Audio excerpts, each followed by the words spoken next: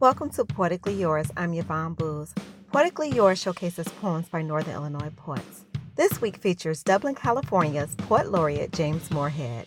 His poem is called Searching Still for the ERA. Section 1.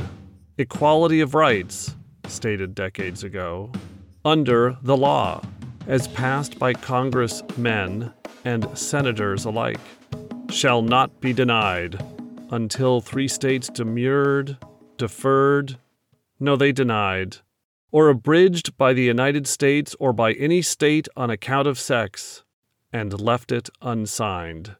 Section 2. The Congress shall have the power to enforce. 35 states agree, but denied by 3.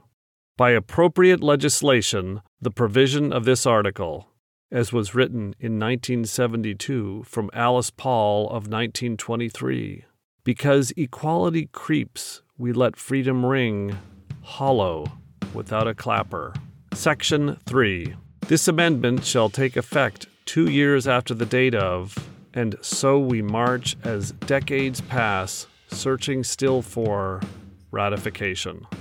To hear that again or to learn more about James Moorhead, go to WNIJ.org. For Poetically Yours, I'm Yvonne Booz.